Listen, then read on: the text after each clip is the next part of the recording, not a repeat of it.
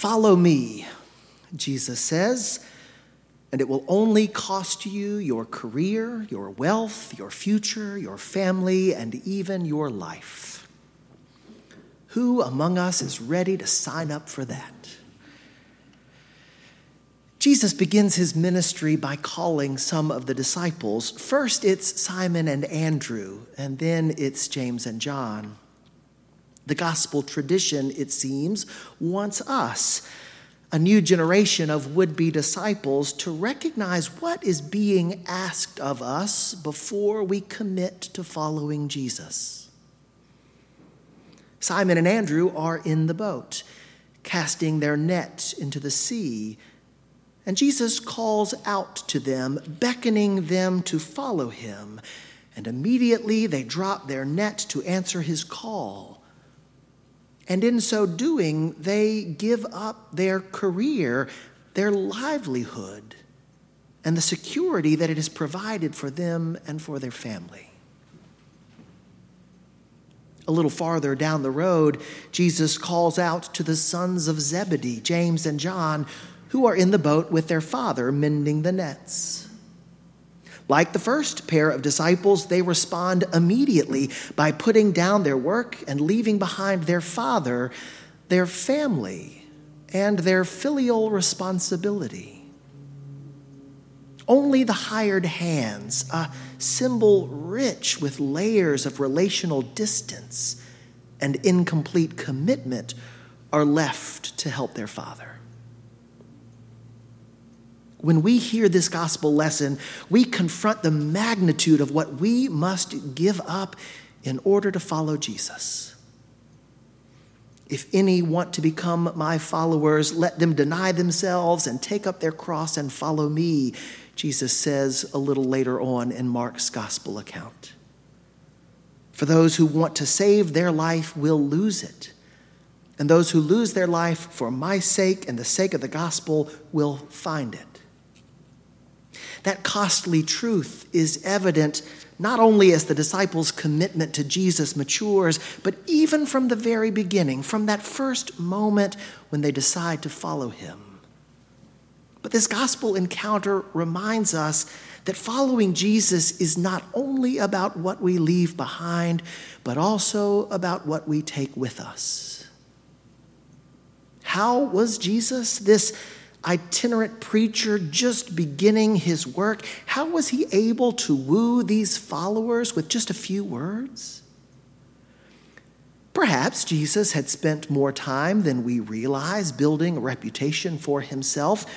But in addition to that possibility, there is tremendous power in the invitation that he offers these people. Jesus, we are told, came to Galilee proclaiming the good news of God and saying, "The time is fulfilled. The kingdom of God has come near. Repent and believe in the good news." Jesus doesn't say that the time will come soon, nor does he tell us that the kingdom is just around the corner. Jesus announces that God's time is already perfected, and that God's reign is already here. He doesn't ask his followers to trust that with a little patience, in time they will reach their destination. Instead, he asks them to believe that their ultimate fulfillment has already arrived. He invites them and invites us to see that in him the fullness of God's reign has already come, and that now it's up to us to bring our whole lives with us into that reign. Notice that when Jesus speaks to Simon and Andrew, he does not tell them to quit being fishermen, but promises to make them fish for people. He calls them to bring their trade, their vocation with them into the kingdom of God. And when he calls James and John, he doesn't ask them to forget the family they leave behind, but as Mark's gospel account shows, they continue to be known throughout the life and ministry of Jesus as the sons of Zebedee. As disciples, their whole identity, even their family name, belongs to the kingdom of God. In committing to follow Jesus, these disciples do not simply forsake their previous lives. They bring their earthly identities with them in order that their entire lives might be devoted fully to the reign of God. And if we see in Jesus what those first disciples saw, then our response must be the same. Our decision to follow Jesus is not simply a decision to give up our wealth, to let go of our career, to leave behind our family, and to sacrifice our dreams for the future. When we choose to follow Jesus, we bring all of those things with us: our money, our jobs, our relationships, our hopes, and our expectations, and we devote them to the kingdom of God. Being a disciple requires great sacrifice, but we are not called to sacrifice all those things that we love, but to sacrifice the illusion that any part of our lives belongs outside the reign of God. One of the things I value most about the Episcopal Church and our life at St. Paul's is our understanding of the church's mission.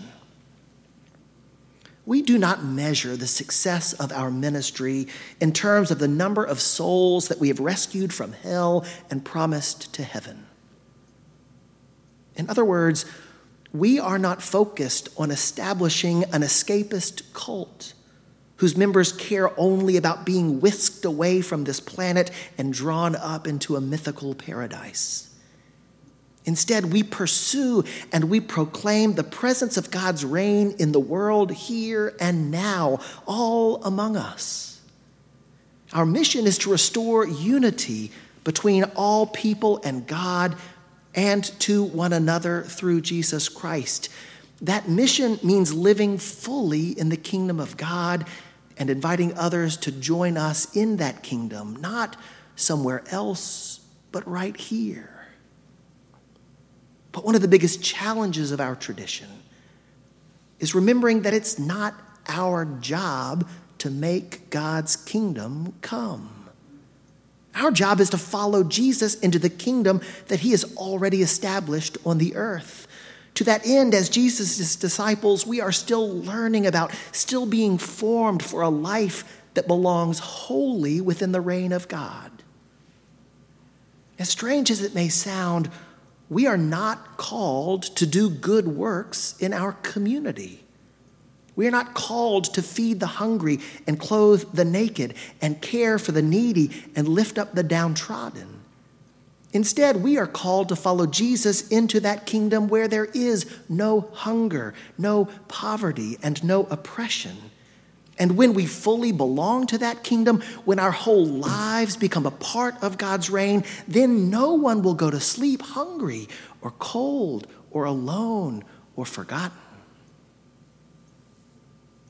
If the invitation that Jesus were offering us today was to try our very best to make the world a better place, I dare say that would not be good enough to justify giving up our jobs, our wealth, our families, and our lives. We might give part of it, part of ourselves to that work, but surely not the whole thing, because we've seen over and over again that no amount of goodwill on our part will make the world the place God wants it to be. But in Jesus Christ, God has already done that work for our sake. In Jesus, God has already brought God's reign to the earth. In the birth and death and resurrection of God's Son, God has already lifted up the lowly and filled the hungry with good things. That's the reign into which Jesus calls us. That's the life into which Jesus invites us to bring everything we've got. The time is fulfilled. The kingdom of heaven is at hand. Believe in the good news so good that we would give everything we've got in order to be a part of it.